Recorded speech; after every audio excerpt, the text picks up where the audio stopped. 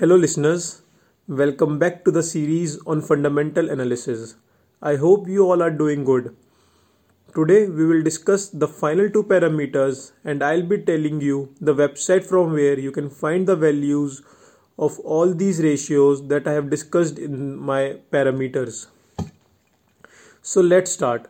The two parameters we will discuss today are inventory turnover ratio and reserves and surplus.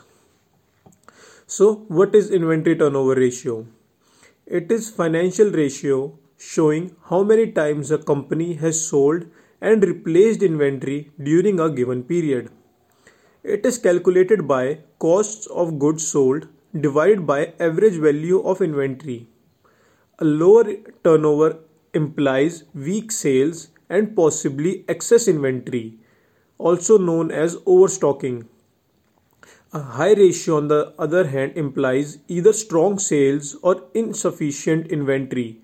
So, you need to check the reason if you see inventory turnover ratio of any company way too low or way too high. The speed at which a company can sell inventory is a critical measure of business performance. Retailers that move inventory out faster tend to outperform. The longer an item is held, the higher its holding cost will be, which can lead to losses. Always compare this ratio with peers of the same industry.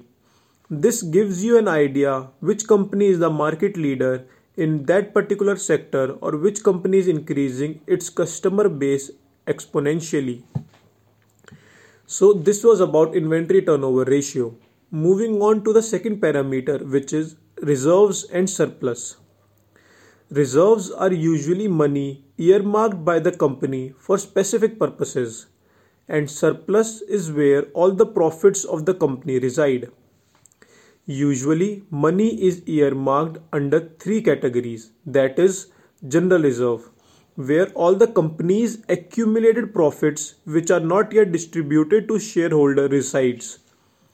The second is security premium reserve. This is where the premium is over and above the share's face value. And finally, the capital reserve is where the money kept for long-term projects.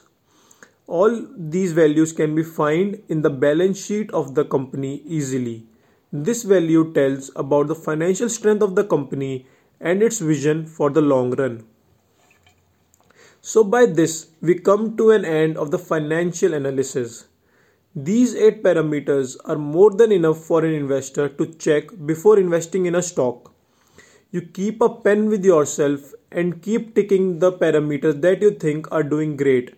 And if you think that from 8 out of 6 or 7 parameters are giving a go ahead to buy a stock, then you may go ahead and invest in that company.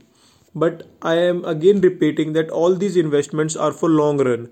They may not give you profit for short term, but I think that they will surely give you profits for the long run. Now, the site from where you can find all these values is screener.com. You can create your own table and find the values of these parameters easily. So you go on that series, log in with your mail and create your own table by putting all these parameters. So that's all for today. I hope you all liked the first part of fundamental analysis. I'll be starting the second part on the economic analysis and third part on the industrial analysis soon.